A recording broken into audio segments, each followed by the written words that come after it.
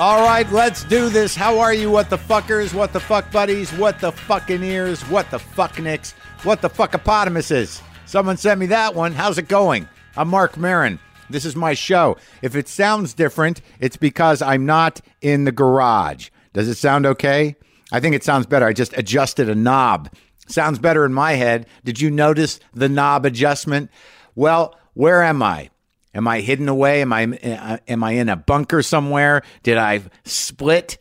Am I fucking out? Am I off the grid? Kinda. I kinda am. I'm in Canada.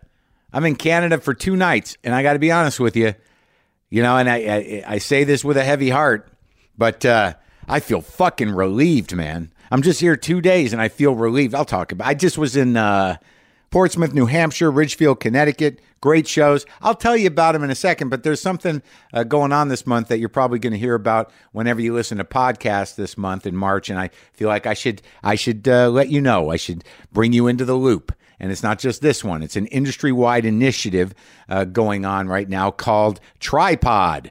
And the goal is to enlist you, the loyal podcast listeners, to get other people you know listening to podcasts. That's right. This is we're on a mission. Be pod missionaries. I know this might shock you, but some people still don't get podcasts. It's still a mystery to them. My father, for instance, who I doubt has even listened to the interview I did with Barack Obama. I don't know what he says to his friends or people he knows who bring it up to him, but I'm pretty sure he hasn't.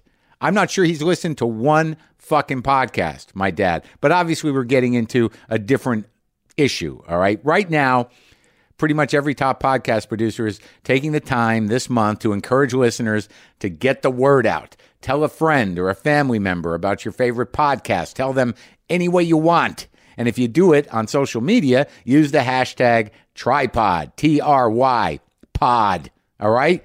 And thanks for spreading the word. We're just doing a little push for the medium of podcasting. So I'm in this very pleasant hotel in Montreal. Oh, by the way, Eugene Levy, speaking of Canada, is on the show today. From SCTV and from many movies, from many things you've seen, from all the Christopher Guest films, the very funny and quirky guy's been at it a long time, Eugene Levy, getting into a little of that SCTV history. And it's odd that I'm doing the intro in Canada. That was not planned. It just happened that way. I flew in, me and Ryan Singer on the road. He's with me. So we flew into New York on Wednesday, rented a car, drove up to Ridgefield. It was the Ridgefield Playhouse. And it would seem like an old school. Brendan, my producer, Brendan McDonald, met us up there. He drove up from New York. It was a pretty great show. It was a pretty sweet show. It was a packed little room. But the interesting thing about it was, after the show, I'm backstage, and the woman who runs the place, she comes up to me and she says, "Hey, Marc, there's a couple of guys that said they went on a teen tour with you. Does that ring a bell?" And I'm like, fuck yeah, it rings a bell. If it's the guy that took all my money on that bus playing poker with me, I'd like to see him. I went on a barren teen tour when I was like, I don't know how old I was, maybe 14. And these were these tours. And most of them, came out of Long Island. It was like an alternative to camp. You just get on a bus with like 30 or 40 other kids, and you start to really look forward to the places that you actually sleep in a hotel. But I was on a bus for like a month or so with these guys, these kids. There was a lot of us, and I was surprised at the memories that I had because I've been around a long time, and I've been a lot of places, but why was it so stuck in my head, this particular trip, like this teen tour? Well, I'll tell you why. Because for some reason on that teen tour, I got sucked into a compulsive gambling habit. I was like 14, 15 years old, and there were these kids from Long Island. I know who they were, Craig and Mike, and we would just play fucking cards all the time on the bus. And I lost a lot of money. I lost all the money that I had, for the trip. And I had to wire my aunt so my parents wouldn't know for more money, which I lost to these fucking card sharks, these hustlers, these young I don't know what, professional gamblers from Long Island. And it was embedded in my memory. And I remembered a lot of guys. I remember a few people from that teen tour. So she said they're here, and I'm like, all right, bring them back because I need to settle a score.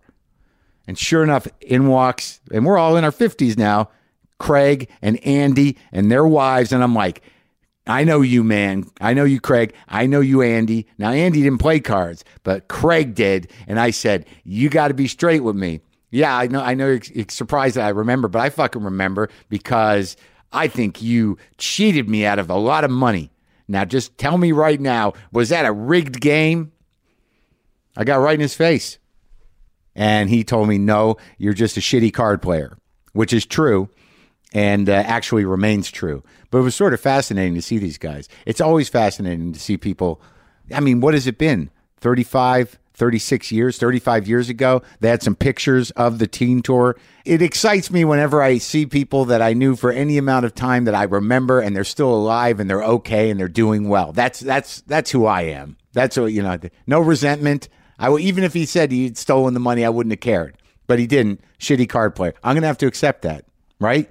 I'm going to have to accept that. That's just the way it is. So we had a great show in Ridgefield at the Ridgefield Playhouse.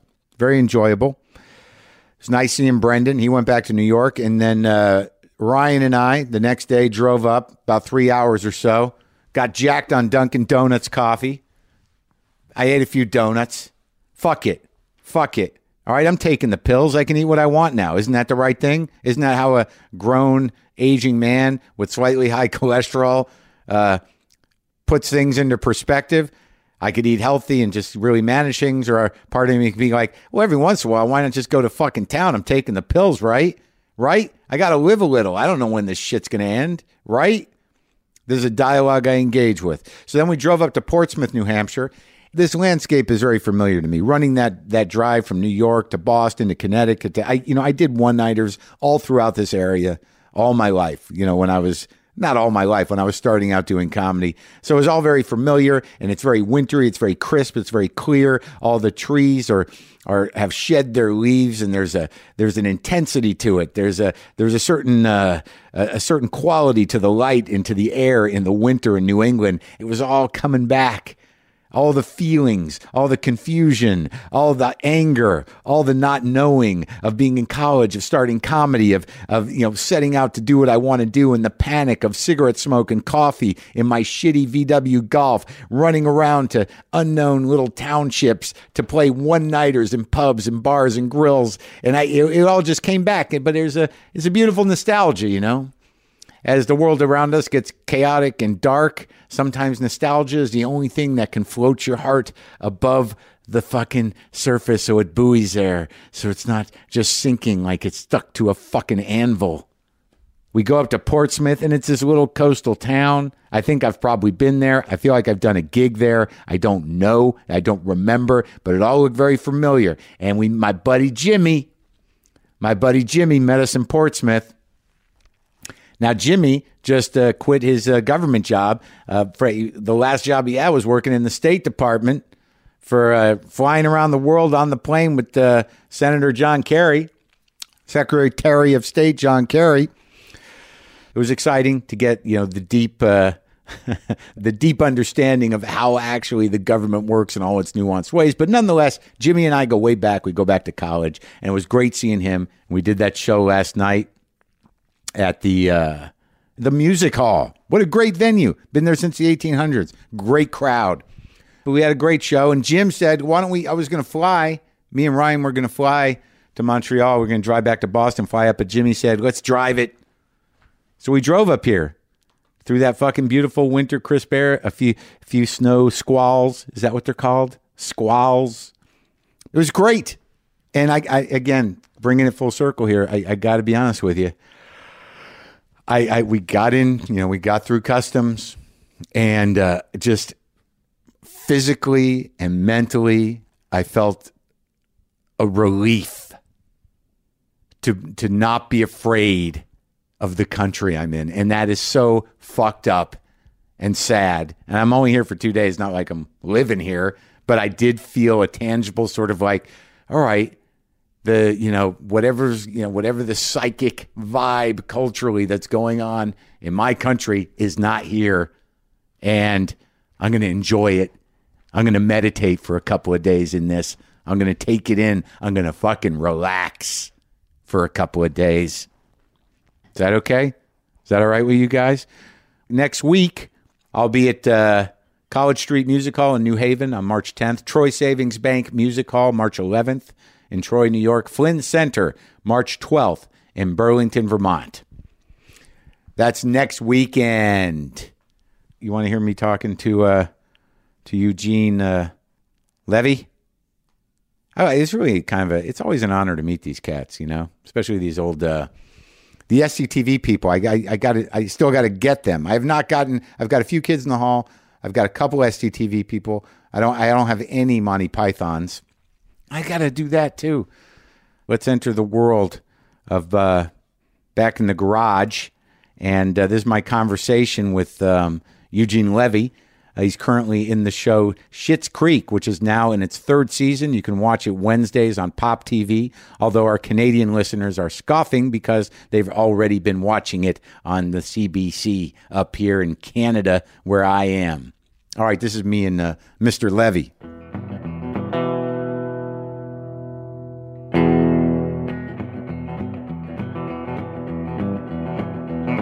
You look nice. You look very well put together, Mr. Levy. Do you know how tough it is to find sleeveless sweater vests in this town? I assumed you got it online. I didn't even know they made them anymore. I don't shop online. You like to go? My son keeps telling me, why don't I shop online? I said, I don't know. It's just kind of a drag to send stuff back. But I think I'm going to start doing that now. Yeah. Do you like going to the store? No, I'm not really. I don't like shopping. Right. I mean, I like looking. I don't like trying on stuff. Because it only makes me feel bad about myself. Oh, really? I just find it exhausting. It's exhausting, and pants is just a pain in the ass. Yeah, because you think you're a certain size, and then you're not, and then you're not, and you got to deal with that shit. Yeah, and then it doesn't do up, and then you're thinking, why do I need jeans? Why do I need to leave the house? Why do I need to leave the house? Why do I need to dress? How are you feeling about things? You feeling funny in general? I never feel funny, except I'm going to take a sip of water and let it purposely run down my face just to get me in the funny. Oh, there it is. Blah, blah. Yeah. No, funny. Yeah. I'm not really a funny guy. That's the biggest enigma about me. Yeah. I'm not a stand-up. I've never done stand-up. Right. I went into improv theater because if I'm going to go down, I want to take some people with me. Right. At least have the protection. Yeah. I'm not just going up there and then blowing it all myself. Right. Pick up where you left off. You can't look like a total asshole. I want some collateral damage. Well, where do you come from? You grew up in Canada? Well, you don't have to say it like that. Yes. Well, I could have. I knew that, so I generally would have just said, "Where did you grow up?" But I chose to insert the information. But there was something about Canada, the way you said it on your face. It looked like it was. You grew up in Canada. No, in other words, bracket. You're kidding me. No, absolutely not. I've had a lot of important Canadians in this garage. Important show business Canadians. I've had. I talked to Monty Hall at his house. Wow. And he's from Winnipeg. Lorne Green, was he? I didn't. I missed Lorne Green. I didn't get the opportunity. I did talk to Lorne Michaels. Yeah, yes. He's also big. Yeah, Ivan Reitman. I talked to. Went to school with Ivan. So, what part of Canada did you grow up in? Explain it to me. I grew up in Hamilton, Ontario, Canada, which is about 40 miles southwest of Toronto. Oh, so it was like a suburb of the city in a way. Well, it's not a suburb of Toronto. I don't think Hamiltonians would actually love to hear you say that. I don't want to alienate any Canadians. I might have to live there soon. Hamilton was kind of the Pittsburgh of the North. It was kind of a steel town. Oh, really? Yes. Is it still? Nicknamed the Ambitious City. Okay. So it's sort of like, all right, Pittsburgh. That's a good analogy. Yeah, there were a lot of steel companies going on in the 50s and 60s, and then they're gone. Yeah, no, virtually not unlike America. The industry is gone. What is the? Have you been back to Hamilton? I used to go back to visit family. In fact, I still do. I have some some aunts and uncles. Well, now it's one uncle. I had two uncles that lived to be 99. That's encouraging. I just visited my aunt in San Francisco over the weekend, who is 97. Wow. And powerful genes. The baby brother is 94. Her Sid. Baby brother? Yeah, Sid. He's still golfing. Yeah. That's great. That's good. Yeah, that is good. And I had a few other aunts and uncles well into their 90s. But anyway, the trips to Hamilton are getting kind of fewer and fewer, and I still have family back there. But when something like that happens in Hamilton, is it like here? I mean, does the economy collapse? Is there despair when like the steel leaves? There's despair generally, I think. No, Hamilton's a lovely city, but it did go through a tough time in the 70s, 80s. It's just... the plants closed, steel closed, malls opened up outside of Hamilton, which took all the business out of the city. Drained it, kind of, and then it went through a major depression. And did it bounce back? Is it okay? Is it hip? Hamilton is bouncing back in a major way. Oh, good. Yeah. No. A lot of gentrification happening, and cafes, and a lot of great things happening, and it's still home of the Hamilton Tiger Cats. Oh, yeah? Yes. Is that hockey? No, Mark. Is it? No, I took a shot. It's not, but actually, as a guess, it's a good guess because, because I'm from Canada. Exactly. So hockey would be the major guess. I thought I was going to nail it. No, Hamilton Tiger Cats. What are they? My friend Joe Flaherty's a football team. Okay, all right. They used to be part of a 9-member Canadian Football League. Yeah. 2 of the 9 teams called the Rough Riders. Yeah. So the Tiger Cats were, as my friend Joe Flaherty used to say, this is the most ridiculous name for a team he's ever heard. It's like calling a team the Monkey Apes. Yeah. But that's Hamilton. Proud to be a Hamiltonian. But was your family in the steel manufacturing business? No. What did your old man do? Not remotely. My dad worked in a car plant. Yeah. And was a kind of a foreman in the plant. And, grew up basically doing a lot of physical, running the line. He was a working guy. And your mom? Working guy. My mom was a housewife, just managed, 3 kids. Yeah. I have an older brother. I have a younger sister. How they doing? So they're doing well. I just saw my sister on the weekend in San Francisco, and my brother's back in Toronto. Anyone in show business?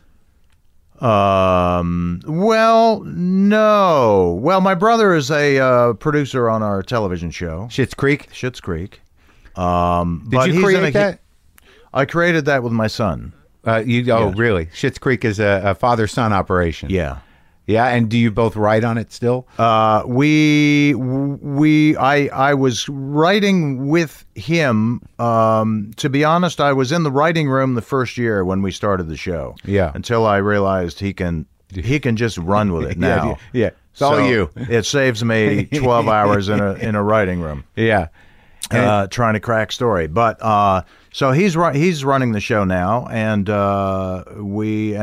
he's doing a great job. And you're working with Catherine O'Hara. Genius. Yeah, she's pretty damn good. We've been working together just for eons. Great. Like how many years? Like 40 years? Well, 40. Is it 40? Yeah. Yeah. That's amazing, isn't it? Yeah. She started out. She was. We met. I think. Even before Second City opened in 1973 in Toronto, I was in a production of Godspell in Toronto in 1972. You were in that mythic production. It was a pretty good production. Who was it? Like, was it Martin Short? It was Martin. Yes, was Gilda Radner? Short. Martin also from Hamilton. Martin Short. Marty and I went to school together as well. Yeah. And so we were the only two kind of Hamiltonians. You went to high school together? No, we met at McMaster University, but I knew of Marty in high school because Marty, for a period of time, was dating my sister. So I heard tell of the name Marty Short through my sister back in high school. Really? Yeah, when she was in high school. But I didn't meet Marty really until McMaster University. So what is McMaster? What is that college? Is it a... it's funny because, well, not that funny, but it's McMaster is just basically was a college started by, some Baptists back in the, whatever it was, 20s, 30s, something. And majored really in engineering when I was there. That was kind of a big thing. There was no drama course. There was no film course. There was nothing pertaining to the arts. Really? It was all kind of extracurricular. I don't even know what an engineering degree enables someone to do. Well, you can build a bridge. Oh, okay. Well, that's important. Yeah. Yeah, you can build a bridge. Yeah.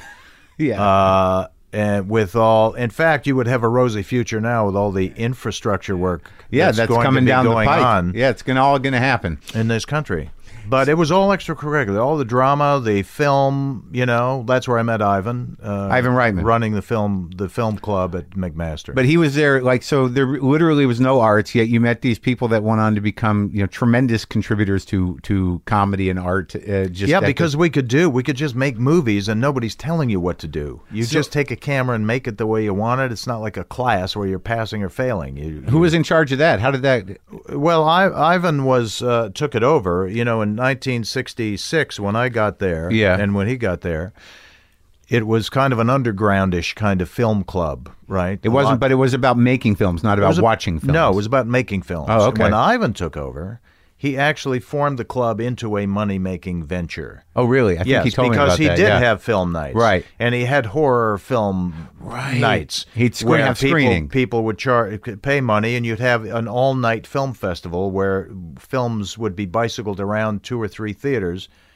and they'd be going on all night. But not these are mainstream movies that he would show for money. Mainstream movies he would show for money. Okay, and then he also he organized the making of the movies by, having you would have to submit an idea for a film, and the top 5 ideas got chosen. That's how mine got chosen, and that's when I first met Ivan.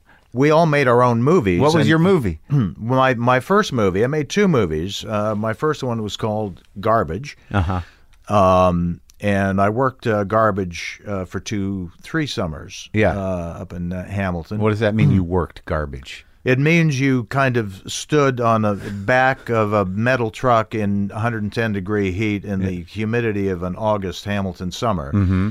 And dumped garbage at your feet, and then packed it down so that you got 7 tons of garbage into a truck. And then you'd go to the dump and unload it, and then go back and do it all over again. So you're what we used to call a garbage man.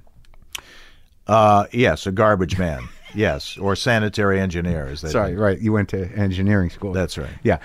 So what was the film Garbage about? Well, it was a very complicated story. Mm-hmm. Basically, it involved seeing students writing an exam, thinking of what they want to write down as an answer, and then cutting to a bunch of garbage coming out the back of a garbage truck being dumped onto the dump. That was the tag. So the theme of it was, because a lot of people still may not quite know what it's about, school was kind of garbage. Right. Yeah. Yeah. So that was so that was a 4.5-minute movie, no sound, and then I made the first talkie. Oh, good for you! Finally, you broke the audio. The first synchronized sound. That was movie. you. That's amazing. Yeah. I had no idea that I was talking to somebody that had that big a place in film history. Well, first talkie. You and a nation. Yeah. Yes. It's weird because a lot of people, I think that was the jazz singer or something, right? That was one of the first talkies. Well, that was that talkie scored a bit more publicity than my talkie. Yeah. What was it? What was yours called? Jack and Jill. Interesting. Yeah. And was it based on the poem? It was based, although I used the poem. Yeah. At the end as a surprise. Oh, good. Yeah, but it was about a bunch of emotionally disturbed people. Was it a comedy? No, although it did turn out to be. It did. So you shot a serious talkie called Jack and Jill that was not meant to be funny. That's right. This was how old were you, 20? I was about 20. So this was a serious film. Yeah, it's a serious film that turned out to be kind of funny. That's pretty much the story of my career. I'd go into audition for movies, for serious movies, and end up getting laughs at the audition. So you became that guy, yeah. The guy who had to learn that he was funny long after everyone else knew. Yes, never got the part, but good comic relief for the casting people. But Jack and Jill, I'm obsessed with it. So what is it? It's early 70s, and it's a serious film. And what was it about?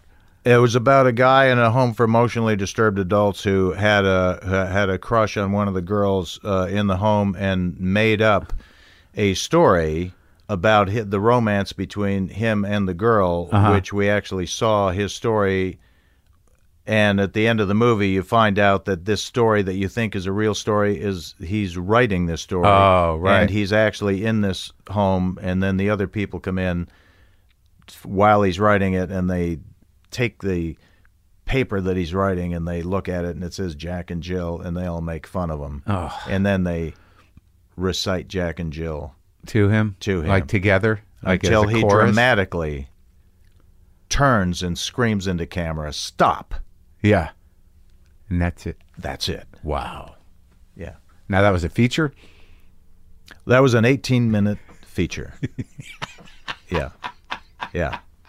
Do you have this digitized? Is this available on YouTube? Yeah. Well, there is a story which I will not go into here, but I looked for years to try and find these movies. You know, your movies. They were left at McMaster, and then I moved and went on with my life.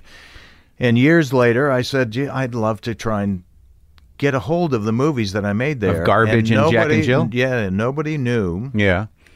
Anybody going to McMaster, they didn't know anything about the film board. Had ceased to be. Everything had stopped. We don't know where the things are. People looked for them. They had no idea. A couple of years ago, not even that, I had my cousin, who now works at McMaster, said she heard that there was somebody running a film night in Hamilton, where they're showing McMaster movies, and I went, "Whoa! Well, then give me the name of this guy, and because I want to get a hold of him to find out how he got a hold of the movies." And I did. He got hold of your movies? He got hold of all the movies, Ivan's movies, my movies. When was this? This was this year, and then wow. and I got a hold of the guy, and I said, "How do I get a hold?" He said, "Well, I'll send you the link." And not only that, he personally went through and cleaned up, restored them, digitally restored the first talkie, the movies. Yeah. So that's it. So now I have them all. What was it like watching them again? It was pretty amazing because you're just seeing a whole chunk of your life, really, because the people in the movies are your friends and people you went to school with, and so it's like time travel. 40, 50 years never quite happened. Oh my God. Yeah. And are you in that movie? Are you? Did you play the role? No, no, just directed and wrote them. Just directed and wrote them and provided a voice, I think, in one of the movies. One of the voices is, in fact, Ivan and I voiced a section of Garbage. Yeah. Because we didn't have sync sound, so we had to kind of see two people talking, and then we created dialogue so it looked like a dubbed movie in a way. Kind of fit. Yeah. Yeah. So how do you go from there? Like so that began your relationship with Ivan. Yeah, that was and Ivan, to be honest, is the one person responsible for, I would say, me being in the business, because when he left to do his first feature in Toronto, when he left McMaster, he left a year before I did. So and I wasn't doing that well because I was doing a lot of drama. I was doing a lot of film, involved with the film board and working on the paper, and I loved it. Never went to class. Where'd you do drama? At McMaster. Oh, so they had they had a club. Oh, okay. With a good director of drama who was brought in from Toronto. Oh, okay. And so we actually did a lot of plays. Yeah? But there was no course. Right. Mostly serious plays? Mostly serious. You wanted to be a serious actor. Well, it was the 60s, so there was a lot of those plays where you're crawling on the floor and creating human pyramids and things like that. Screaming. anything but acting, I guess. Group theater stuff. Group theater, or like what was it like? Or group theater of cruelty. Well, experimental theater. Yes. Yeah. The Polish lab theater from the late '60s was a huge influence. So that's what I was doing, and so I really was bombing out of academically. Yeah. And realized I had to get a job, so I knew Ivan was in Toronto starting his first movie. I called him to say, Ivan, I'm failing my year. I'm really going under here, but I think I need a job. Yeah. I think school is over for me. Yeah. So you didn't finish? And he said, no, I never finished. I left school. I wouldn't have been able to pass anyway. I was so far behind. Yeah. And he said, well, boy, if you'd have called me a week ago, I could have got you a job in props. I could have got you a job in, painting or something. But every job is gone. Coffee boy is the only job. Right. But I said, great, I'll take it. He said, no, I can't give it to you. I said, I'll take it. He said, no, I can't give it to you. It's really not a real job. It only pays $60 a week, and I'm too embarrassed to give you the job. Right. So I said, please give me the job. So that was my first job. And then Ivan's second movie that he did. What was that first movie? It was called Foxy Lady. It's a movie nobody's ever seen since the day it was released. I think he told me about that. Were you in it too? I was coffee boy on the movie, and then at the end, he gave me a cameo. Oh, good. At the end, because he knew I did a lot of work at McMaster, a lot of acting work, and comedy, and he thought I was funny. So on his second movie, Cannibal Girls, a movie he was thinking of doing, he said, do you want to be in the movie? Do you want to be in the movie? Star of the movie, and you can star with Andrea Martin. And I said, great. Did you know her? I met her on Foxy Lady. I served her coffee. Mm-hmm. Yeah. Yes. And so I met Andrea and Foxy Lady, and then we did Cannibal Girls. Popular movie? Together. It won some award in Spain. Oh, okay. The best horror comedy or something. Well, that's good. That's a start. Was it a good movie? No, not remotely. It was mostly improvised and not well, I would say. Well, it's interesting because out of McMaster's extracurricular clubs, comes the sort of like tour de force of Canadian comedy in a way, that first wave there. Well, yeah, I mean, Ivan came out of there, Marty Short, myself, Dave Thomas, Doug Henning, the magician. Sure, I remember him. What was that show he did on Broadway? The Magic Show. The Magic Show. I think I saw it. He smiles a lot, kind of hippie, yeah, mustache. Marty Short used to do a good impersonation of... oh, it's magic is illusion, and illusion is magical. And yeah. He's a good character. So, before SCTV...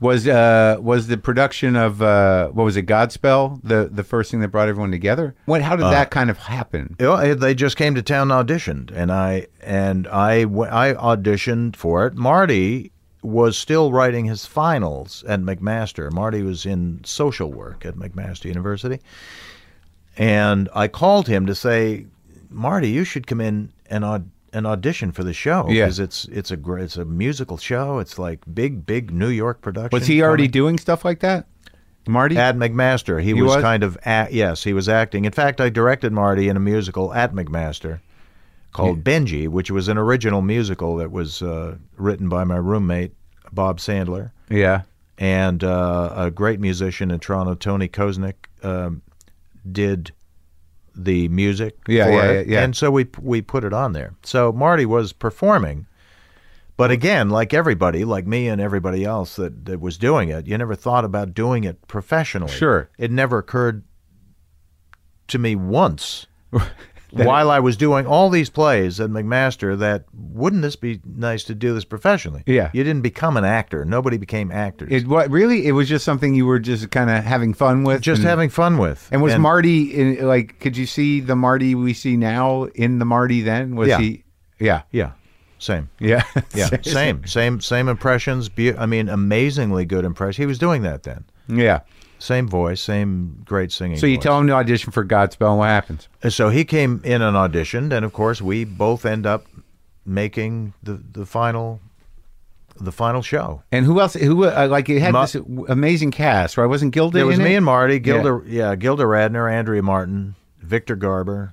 Victor Garber. Paul Schaefer was our musical director.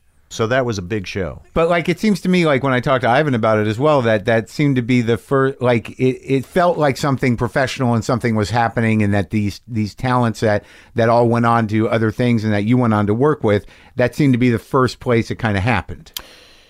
That actually was our first taste of show business, our first professional show, and meeting some really amazingly talented people. And then, right out of Godspell, Second City opened up. I mean, we were really lucky. Yeah, timing being wise. in Toronto at that time, right. Because, Godspell was a major production coming in from New York, right? Great. Second City was the great improvisational company that decided that Bernie Solins, who ran owned the theater, decided to open up a theater in Toronto because they had played Toronto in the mid-'60s and got amazing reviews. Right.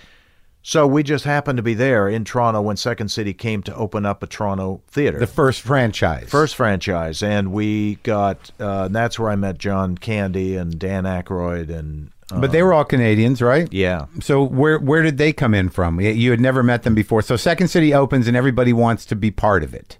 Like people who are performing comedy want to be part of it. Yeah. And what was the structure of it? How did it work? How did you get in? Was it a workshop situation, or you had to audition? You had okay. You had to audition. Exercise called 5 Through the Door. 5 characters. You'd have to create a character, and they'd give you a situation like it's a complaint department at a department store. Mm-hmm. So somebody's the person working for the department store, right. You've got in for a complaint, and then you do your complaint, you go through the door, you come back again as a different character complaining, right, and then another character, and then you would go through some improvisations, and they made a choice, and they cast it. Yes.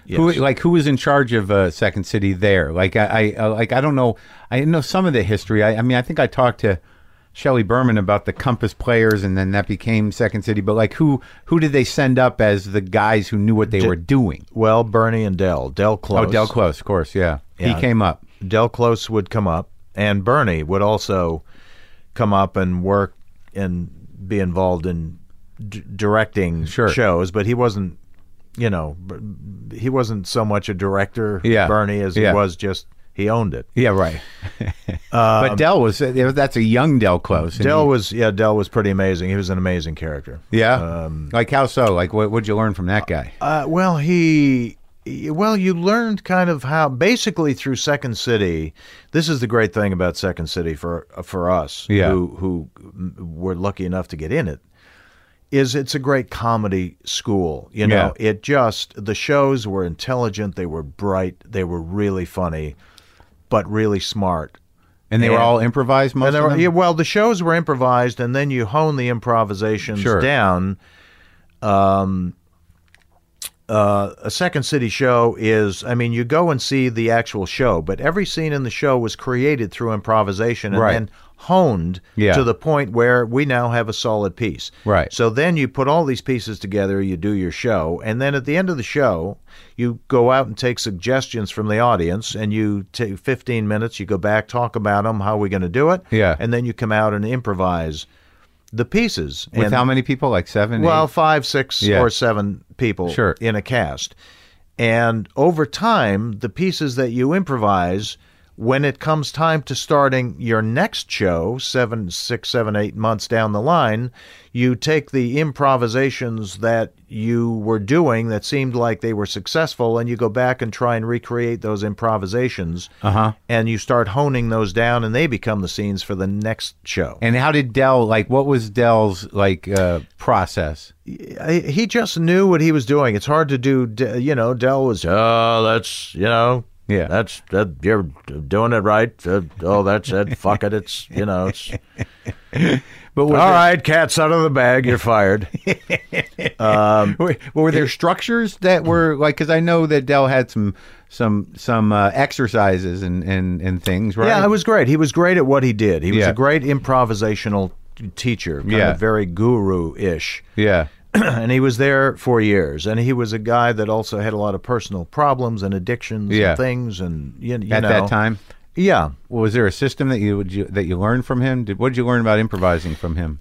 You know, you learn here. The thing about we learned from Del, and certainly Second City, because it really was a hallmark of the company since it was created, was just, you know, always perform at the top of your intelligence level, which is something you don't think you need to hear, right?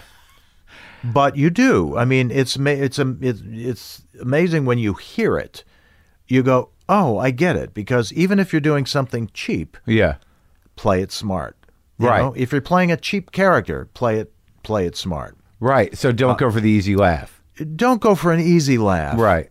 Just make it smart. Make the laugh smart. Right. Yeah. Or if you're creating a character, whatever, make the laugh come out of the character, but make it right. You know, don't just throw it away and step over the line. And, right.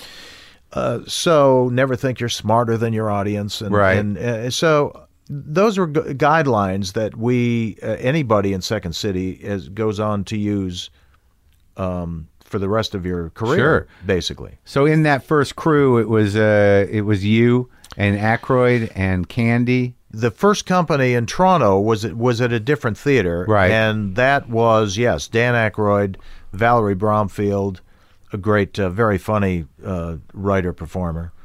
A couple of local people, Joe Flaherty, Brian Doyle Murray, Bill's brother, and that was the company. And then it closed because it didn't have a liquor license, and people just got tired of having crepes and cokes. Okay. So they closed. It had only stayed open about 6 months, and then it was reopened at the old Fire Hall in Toronto, and that's when John and me and Joe were in that company. When John got hired, John Candy got hired for Second City.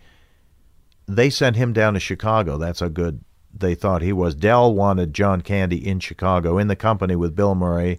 And so that was already going? Bill was already down there? Bill was in the company, yes.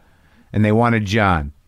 Yeah, they wanted him in Chicago. What was amazing about John when you first met him? Like, it was just... He was just funny. Yeah. I mean, he was funny. He kind of, you know, had a very cute, adorable face. Yeah. John wasn't that heavy. Initially? Back then. Yeah. You know, he was kind of plumpish. Right. Nevertheless, it was okay to do fat jokes kind of back then, and he was the guy leading the charge. Right. You know, it was almost seems like that the model of it's weird when you look at these sketch troupes or these improv troupes that later created all you guys, that there almost seems to be a type. You know, that there's a commedia dell'arte element to it, that people fall into a role, like, you know, like the sort of bombastic, slightly heavy guy is sort of thematic throughout, you know, all of these groups. You know, it seems like Belushi and Candy were kind of the beginning of it. And then you get this legacy of that. Maybe I'm just romanticizing it or mythologizing it, but because I see all you guys as like these archetypes of what is now like, you know, sketch comedy, and everybody comes out of improv now, you know, more than stand-up. There was a while there where it was stand-up heavy, and now it's all about those models that were created at Second City that now sort of guide show business. Yeah, although that's true. Although I think SNL really still there's still a lot of stand-up that gets people going into SNL still come out of stand-up, although they have been coming out of the committee or UCB or the Lampoon back in the day. The committee is not that was a long time ago. Right. Yeah. Well, so, that's how our show got started in Toronto, because SNL, when they started in 1975, really the two groups were Second City and National Lampoon, right? And Bernie Solins, who ran Second City, saying, "Boy, we're gonna have our people just draining right out of Second City, going right into SNL. Let's stop this here. Maybe we should have our own show in Canada.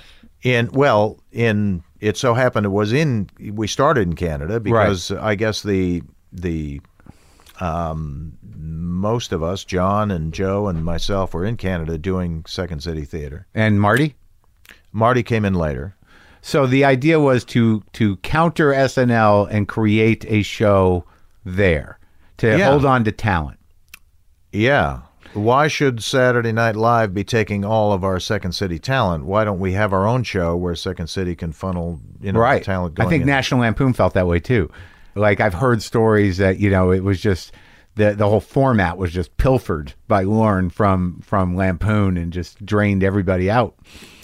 Well, it's a conspiracy theory. It's funny. Well, it's funny because Ivan. I was with Ivan when we first saw the National Lampoon touring show with Belushi, Belushi and Harold Ramis and Bill and Gilda. Yeah, and it was a really funny show, and out there, and you saw it in Canada. Edgy, saw it. Yeah, they came up to Toronto and played a club in Toronto, and then. Ivan went back and talked to the cast. We all did. Yeah, great show. Next thing you know, Ivan is working out a deal with Maddie Simmons to create a permanent club in New York, so this group can perform permanently. Maddie Simmons from National Lampoon. That's right. Yeah. That's right. Right. Which is amazing when you think what Maddie Simmons owned, and why would he need an Ivan? Right. And yet. He did it? Ivan went into partnership with Maddie, and then out of that, of course, came Animal House. Right. And, Ivan's and the rest. career. Yeah. Yeah. So, all right. So you guys, it's Bernie's idea to do Second City first? Second City TV, SCTV? Yeah.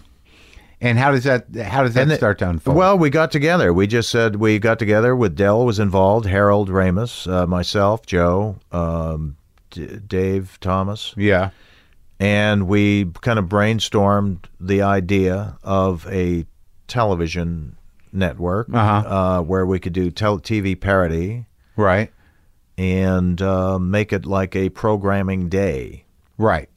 And that was the idea. With the behind the scenes and the bits. Yeah, behind the scenes, we wanted a storyline running through the show. And I can't honestly remember whose idea that was. It could have been Bernie's. Yeah. Or it could have been Harold's. Yeah. But anyway, that was it. So that storyline through the show created was really the context, a key thing for our show. Sure. Because instead of it just being a series of sketches, we had a storyline where we needed some characters who worked at the station to carry some of these storylines. Right. Like Johnny LaRue, John Candy's character. Yeah. And what was Flaherty's character's name? The owner of the station? Well, Guy Caballero. Yeah. Was and that came out of an improvisation on the floor in front of the camera. Harold Ramis, one of the smartest, funniest guys that I have ever met, may he rest in peace.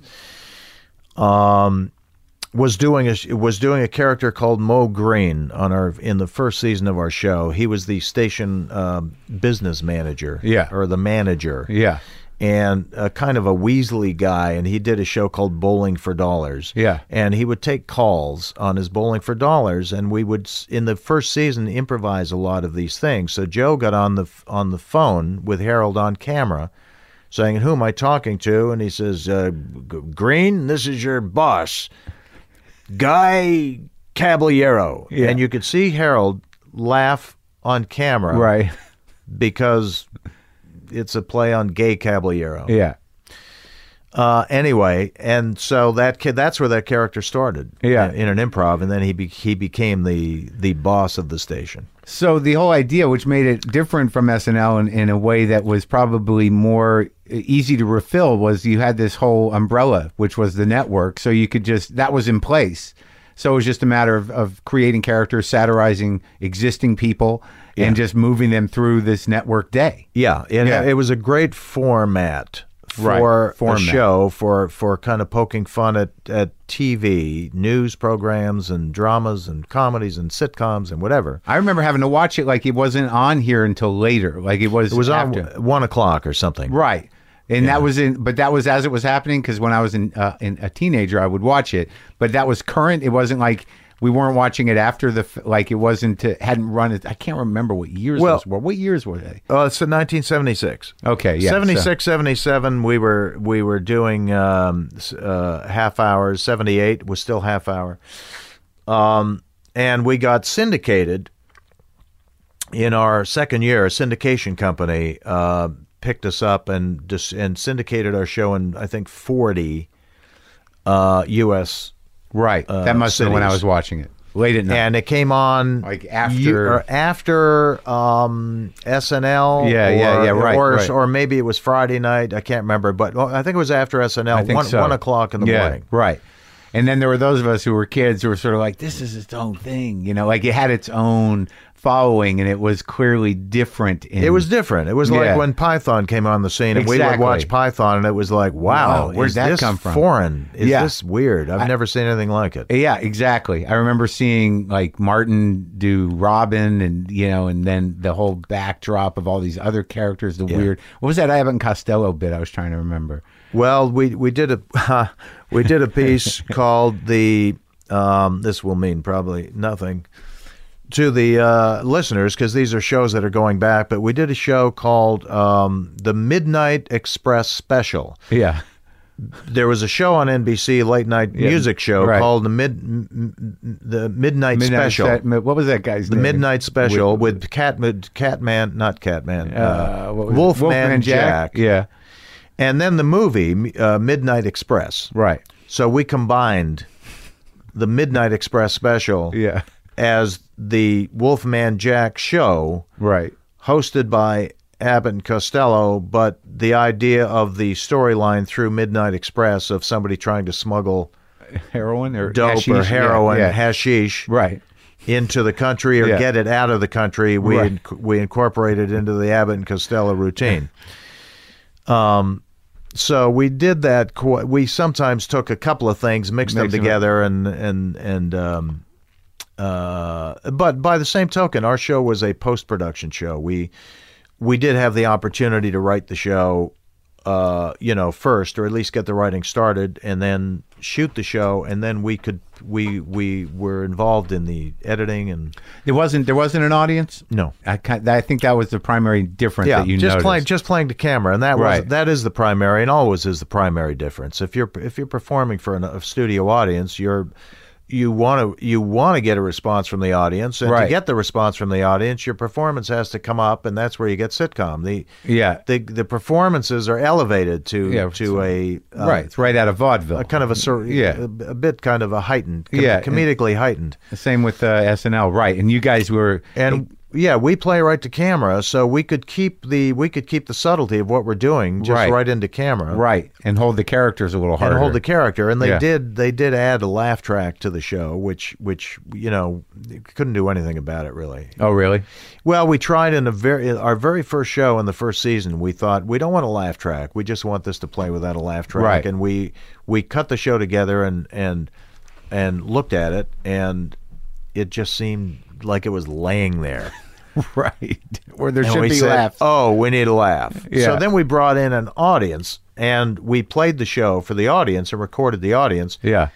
But that wasn't good because the audience would laugh, but they would laugh over another line, like they'd laugh over a joke or laugh line. Sure.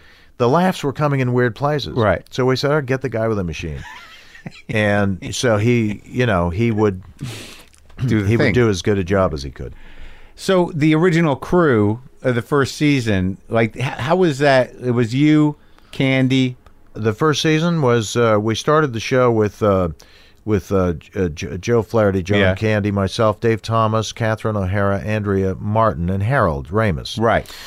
In our third season, 78, 79, I think somebody didn't come back. Catherine was gone that season. John Candy was gone, so they brought in, that was the season Rick Moranis joined the show, and then they brought in Robin Duke and Tony Rosato, also passed away this year. Yeah.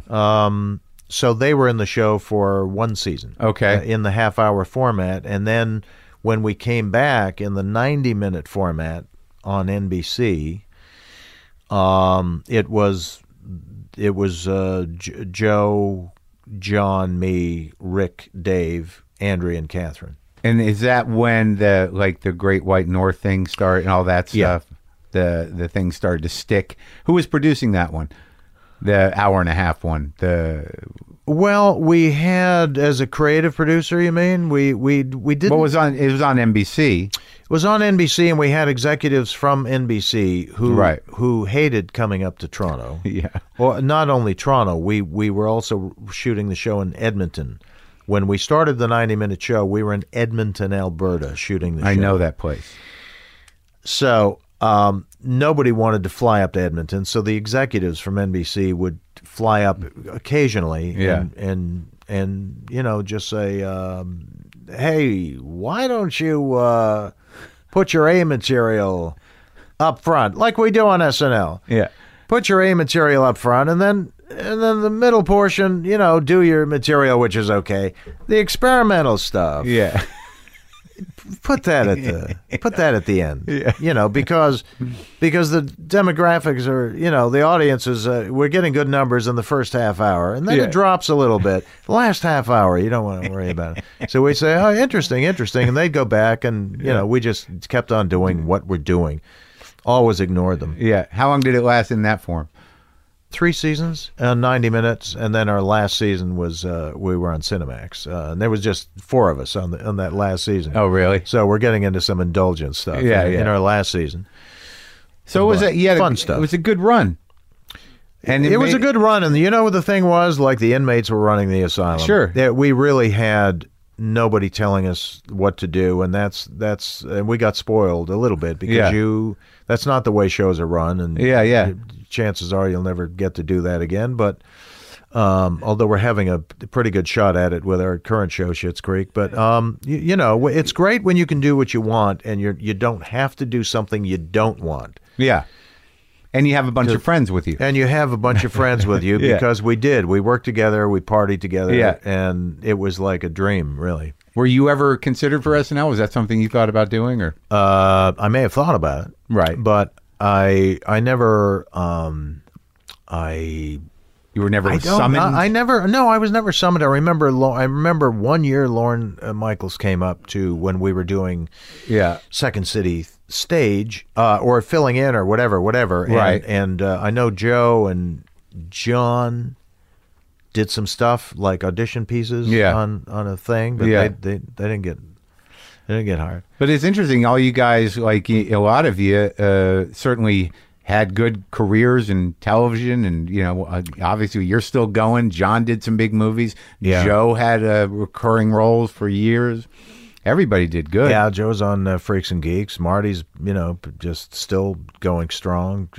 John Candy had a great film career. Yeah. I think John was like the biggest star. He was became a major film star. Yeah. Did some great work. He did, yeah. Great work. Funny guy. And, you know, we're still going. I went through, I think got into some directing stuff in the late 80s. You know, I got... In Canada? Some in Canada. One feature film that I did here. It was actually shot in Europe, but for Dino De Laurentiis. Oh, yeah? What was that? It was called Once Upon a Crime. Uh-huh. And it was a feature that we shot in Rome and Monte Carlo. It was a comedy? It was a comedy, yeah. It was like a kind of a farce. John Candy, Jim Belushi, Sybil Shepherd, Sean Young. Oh, wow. George Hamilton. And that was your first big movie directing? Well, that was my first and only feature directing. And no story there. I think that says it all, doesn't it? But it actually was really funny. It was a funny movie. It had some very funny moments. Yeah. It just got a little it got a little weird. We couldn't quite get the third act going. They hired writers, some big name writers and stuff, but still couldn't get going. And you know, there were some few issues with Dino. You know, did you deal with Dino? Yeah, you know, I actually liked Dino De Laurentiis. It was he had a reputation, like, you know, I'd heard before I started working on that movie that, you know, some directors would just in their contract they say no, he's not allowed on the set. Yeah. And when we started the movie, he was you know, he was so great. He was like a second dad. He was just great. He was fun. He'd like to laugh. the scouting trip in Europe was an experience in itself. It was just first class all the way down the line. It was like first class hotels. He would take you out to the best restaurants. You got along great with him. We started the movie. Everything was going great. And then things just, we got into some issues about the script and what he thought was funny and what I didn't think was funny. And while I was over there in pre-production, Dino was still in Los Angeles, and we'd have some screaming matches on the phone. Really? Yeah. Screaming matches where he would be faxing pages that he got some guys to work on for free, and, this is a good joke. That's a good joke. The woman here comes by with the big boob and, walking across. Dino, I don't think it's funny. What? Screaming. To the point where when he finally did come over, when we started shooting, I met him in his hotel, and I had a stick with a white flag on it. And really? Waving my white flag. And did that work? It worked for about 10 minutes. Yeah. I think Belushi did him on SNL, I think. Didn't he? Belushi's like, my Kong, talking about the King Kong movie. I think, that's right. Yeah. I hadn't even thought about that till you just mentioned it. So when did you move sort of down here and start, doing that? I would come down sporadically for a lot of different projects. When first time I came down, honestly, was for anything serious. We did a Second City in Pasadena in 1975. Right. But live show. Live show. That was my first trip to California. Right. In 1980, we came down to do a movie called Going Berserk with Joe Flaherty, John Candy, and myself. Yeah. A movie that David Steinberg directed. Sure. And it was not much of a script, I remember, at the time. And I was in Toronto, and Joe and John were down with the writers working on this thing, and I'd say, hey, send up some pages. Well, we will when we get it down. It's just not ready yet, but we're working on it. But boy, there's a great part for you, and there's some funny scenes. Great. Yeah. A month later, because send up some pages. Yeah. So I can read. Well, we're almost there. We got something. Next thing you know, I'm flying down to Los Angeles. They're shooting in a week. Yeah. No pages. I've already signed. Still waiting, and they said, well, come down here, we'll give you the thing when you get down here. And so I got the script, I went back to my hotel, I got into bed, I turned on the lamp, started reading, got to page 15, called my lawyer. I said, oh my God, Ted, this is horrible. What are we going to do? The script is horrible, it's garbage, I can't do it, I can't do it. I love the guys. I can't do it. What was the problem? Were they partying, or they lost something? It just wasn't good. Yeah. Let's put it that way. It just wasn't good. So I went in to so my lawyer says, well, we'll go in, we'll take a meeting with David Steinberg in the morning. We went in and had the meeting, and he said, so Gene, I understand you have some problems with the script. I said, well, David, honestly, I don't think it's ready. You're shooting in a week, personally, and I know this means nothing to you. I don't think it's ready. It's not. It needs a lot of work, and he's, well, of course it needs work, Gene. But, this is not the movie we're shooting in a week. We're constantly making amends to the script. And tell you what, why don't you stick around for the week and work with the boys and redo the scenes you feel like you want to read. We're not doing this. Yeah, it's going to be much better by the time we start shooting next week. So stick around for the week and see what you can do to help things. So we leave the meeting, and my lawyer says, okay, you know what? Just do the movie, because you're not going to come out of this smelling too good if I have to go and tell the studio that you've decided to back out at the last second. Right. Even though the director said, yes, you can leave now, but if you stick around and work on it, and if you don't like what at the end of the week, then you can just go back and leave. He said that's not going to happen. Right. So just do the movie. And I did, and it was great fun. Not a great movie, but it was actually a very cultish kind of movie. So many people have come up and said, going berserk is insane. Yeah. And I said, it is. What year was that? That was 1980. Yeah. And then the Splash was 83, and then I'd come down and do that. And then, we traveled to Jamaica for Club Paradise in 84, and then I was back in L.A. in 85 to do Armed and Dangerous. Right. With John Candy. And so my trips were frequent. I would come down and do work down here for years. And you and John were real tight? Yeah. Yeah. And you and Joe? Yeah. Yeah. Yeah. It's good. Still see Joe, still see the people. We still see each other on a semi-regular basis. That's nice. Marty, of course, all the time, because, he's my oldest and dearest friend. I mean, we do you live by each other? Yeah, we're 1 minute apart. Oh, so you're around. Yeah. That's nice. Yeah, 1 minute apart. He's Marty's probably the funniest guy in show business. I don't think there's anybody faster. I don't think there's anybody who's got a faster mind than Marty. And case in point, Jiminy Glick, if you love that character. Yeah. And a lot of that is just off the cuff, and it is absolutely brilliant. He's amazing. He transcends, show business almost. Yeah, yeah. He embodies it and transcends it. He definitely embodies it, and he is the anchor to. I mean, he knows everybody in the business, and everybody loves him. And so, how did you get involved with? Because I think, like most people, now, maybe I'm. That's not right for me to say. Outside of American Pie, which is a franchise you've been connected with for years. Yeah. There's 12 of them now, right? Well, no, not 12. No, not 12. 8. Okay. But that's a good gig. The gift that keeps on giving. It was it was a good gig. 4 theatrical features and 4 straight to DVDs, and that was great. But the Chris Guest movies, who you work with Catherine a lot. Catherine, Fred, yeah. Fred Willard. Great cast, and Chris, of course, who's how'd you meet another him? Comic genius.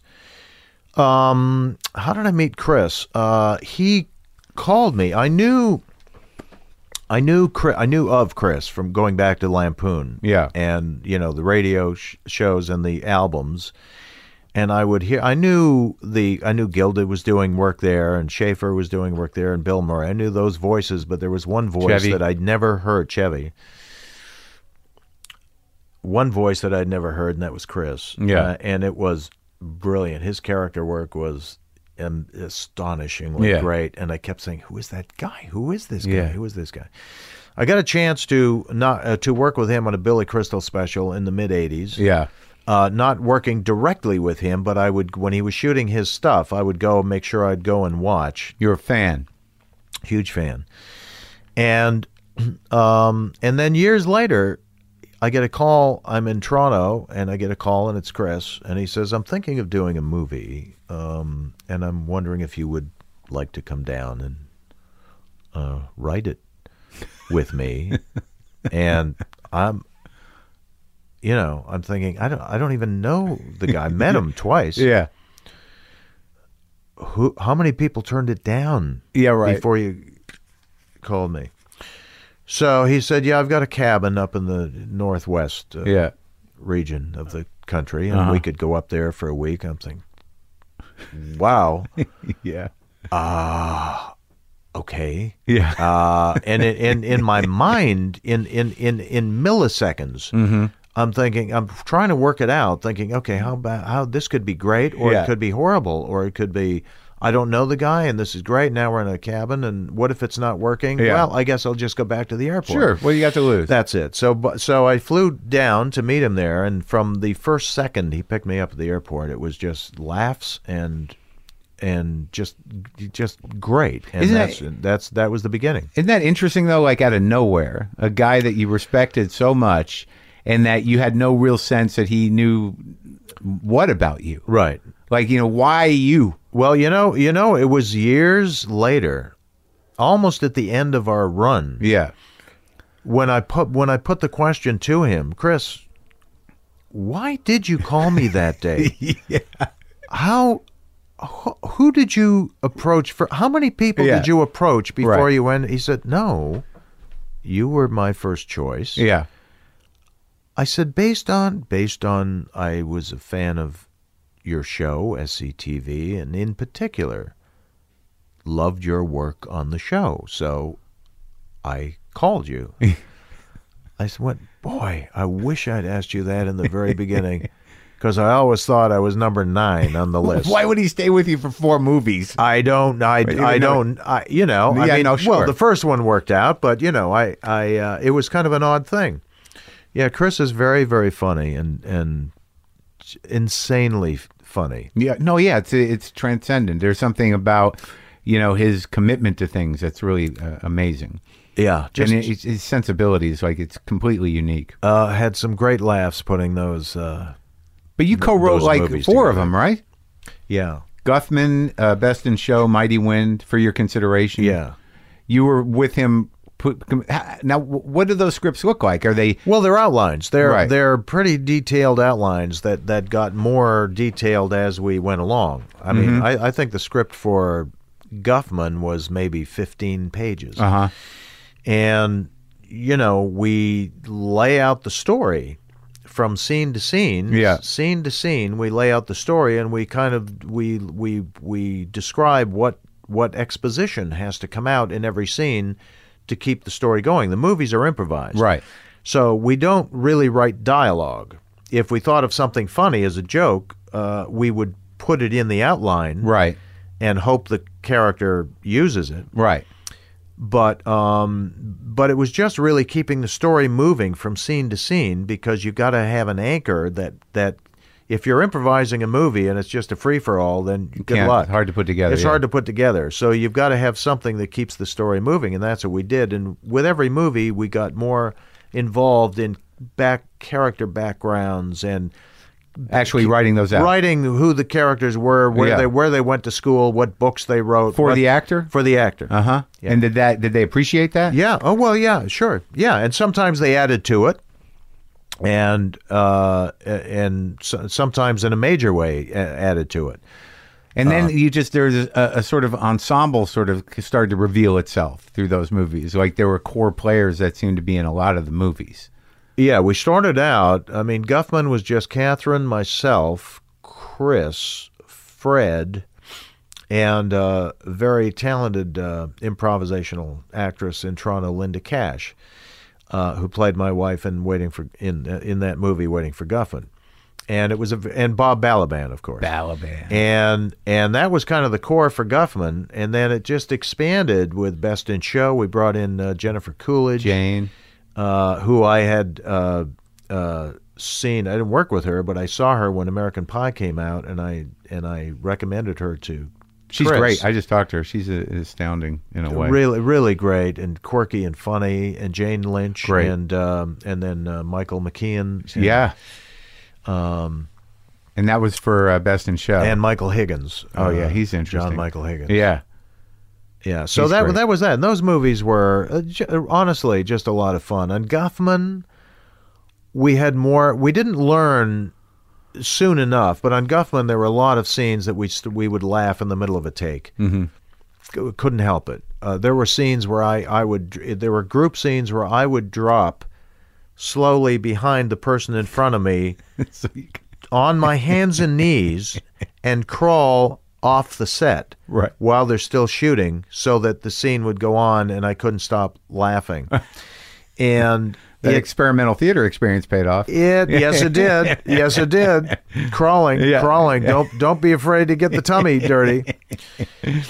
And then we learned that, because it is improvised, if you're laughing through something that's really funny, chances are you're never going to quite get that moment again. Right.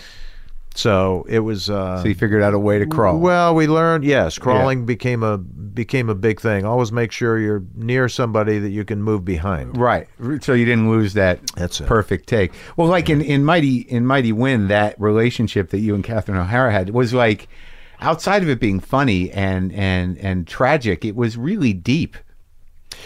Well, and I think that comes through with a lot of his movies, that where you have these amazing characters in this vibe, but the maybe it's the backstory, maybe it's the performers, but Jesus, man, I mean, they're moving.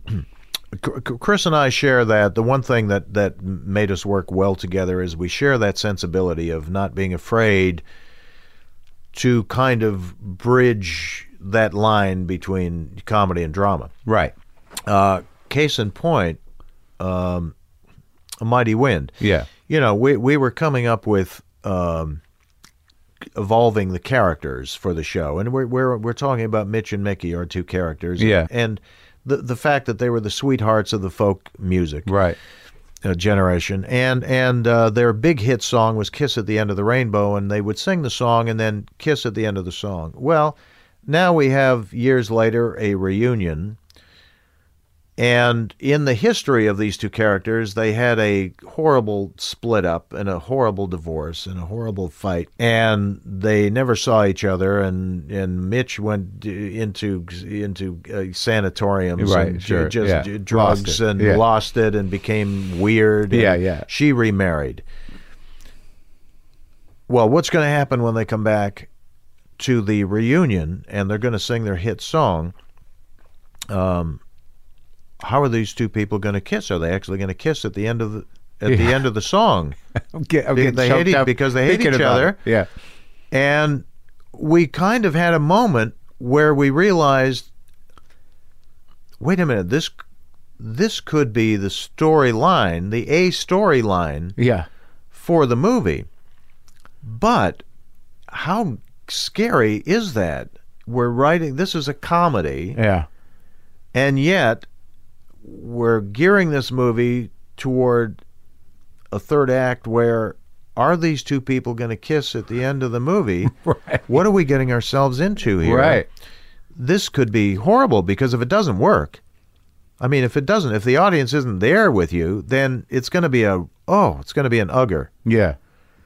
And yet we both felt compelled to move in that direction because it seemed like the most exciting way to go in terms of a story. So right. it's that line between comedy and drama that has always been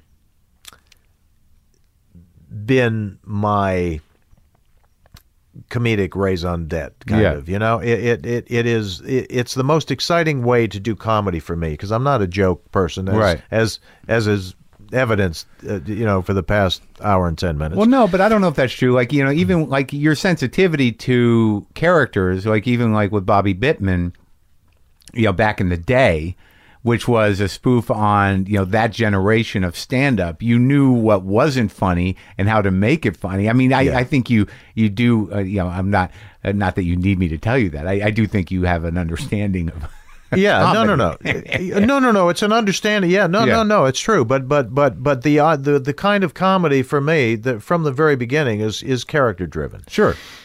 So even on SCTV, it's always character driven. Right. And again, as broad as some of the characters were on SCTV, we committed to the characters. We never had a joke at the expense of the character or stepped outside the character. Right. No tongue in cheek stuff. Right. That's right. So that's a big difference. It's always been important. Edith Prickley, big, broad character, and yet Edith Prickley that's Edith. Yeah. Prickley, that's who she is. Well, maybe that's some of that stuff that came from that instruction in a way of Del saying, keep it intelligent. Well, that's it. That drives that is the driving force behind everything. Make it intelligent. But to me, making it intelligent also means just making it three-dimensional. Yeah. Make a character funny but real. Make him, you should be able to take an audience on a much more kind of rewarding trip. Yeah. Than necessarily just, kind of jokes. Laughing. You know what I mean? And the way you guys played that out in Mighty Wind with, it becoming, now that you say that, it became the A story in a way that whole third act where all the other performers are like, I don't know what's going to happen, right? It was like... Yeah, very emotional moment. They were all moving towards it. Yeah. And they brought the audience with it. That's right. Yeah. Yeah, they come in and they move into the wings to see are they going to do it? Are they going to do it? And then they kind of really was an amazing moment that you could actually feel. I'm getting choked up now. When we were actually shooting it. Oh yeah, you could feel it. Because I remember looking into the wings and seeing Parker Posey with tears in her eyes while the camera's there and I'm doing the scene with Catherine. So it was great, and that's the kind of comedy that I love. You know, and that's what we were doing on our movies with Chris. Yeah, make the characters real. I mean, the characters. The audience has to be able to grab hold of something. Sure. You know? Yeah. And if you do it successfully, then you can take them on a nice ride. Sure. And you're doing that now with the exactly what we're doing in Schitt's Creek. Schitt's Creek. And you have this dynamic, I imagine, with Catherine that is like, it's weird when you do have genuine, decades of history with somebody, and their emotional nuances as performers, that there must be a comfort level to that. Amazing comfort level, and we kind of know we have the same approach to our work. Catherine and I, we take it kind of very seriously. Approach our work as actors approach a character, and we kind of have a sense where somebody is going or could go, or so we work very well together emotionally on that level. Well, it's sort of interesting that like when you talk about it, like it's some sort of magic, because when you really think about the show you're doing with her now, or these Chris Guest movies, which are more subtle than I think SCTV, is that you're not really playing the confidence you have to have in the character to not play for laughs, but to assume that they are comedic characters innately is some sort of gift. I mean, you guys kind of invented some of that. It's just a commitment to character work. I really? mean, that's really all it is. It's not. It's. I mean, for me personally, on Schitt's Creek now, and I should for your listeners mention that it is SCHITTS, and it's on Pop. It is a person's name. Pop TV. It's a real name, and it's on Pop and Netflix. Yeah. So. This is commitment to character. This is a commitment to character, and this is my son Dan, who I worked on the show with, created the show with. He came to me with an idea for this wealthy family that loses its money, but he also came to me because the sensibility of the movies that Chris and I were doing. That's kind of the sensibility that he was looking for in the show, and that's what we started, kind of working with. It's good he had connections with you. It didn't hurt. Yeah, it didn't hurt. Let's put it that way. But to his credit, he would never ever. He spent 8 years on MTV. In Canada as a host and doing live stuff and doing it very well and writing funny sketches and doing some great work. But I never thought that the big question was, would he be able to do something like this, a half-hour comedy, a character that is got to be a genuine character.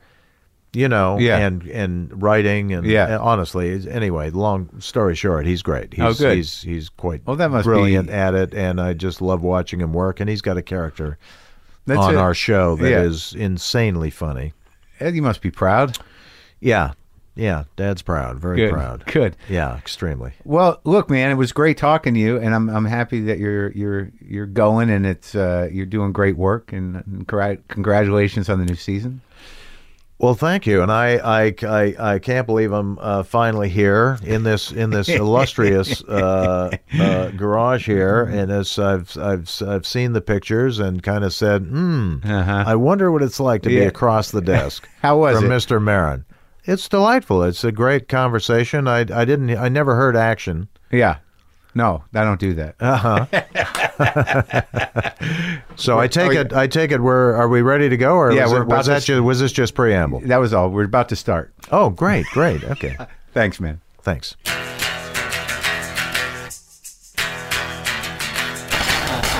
I enjoyed that. It was a pleasure meeting him. I like hearing the history. I do. I can breathe. I'm just going to take it in. I'm fear-free right now. Fear-free. Fear-free zone. Boomer lives!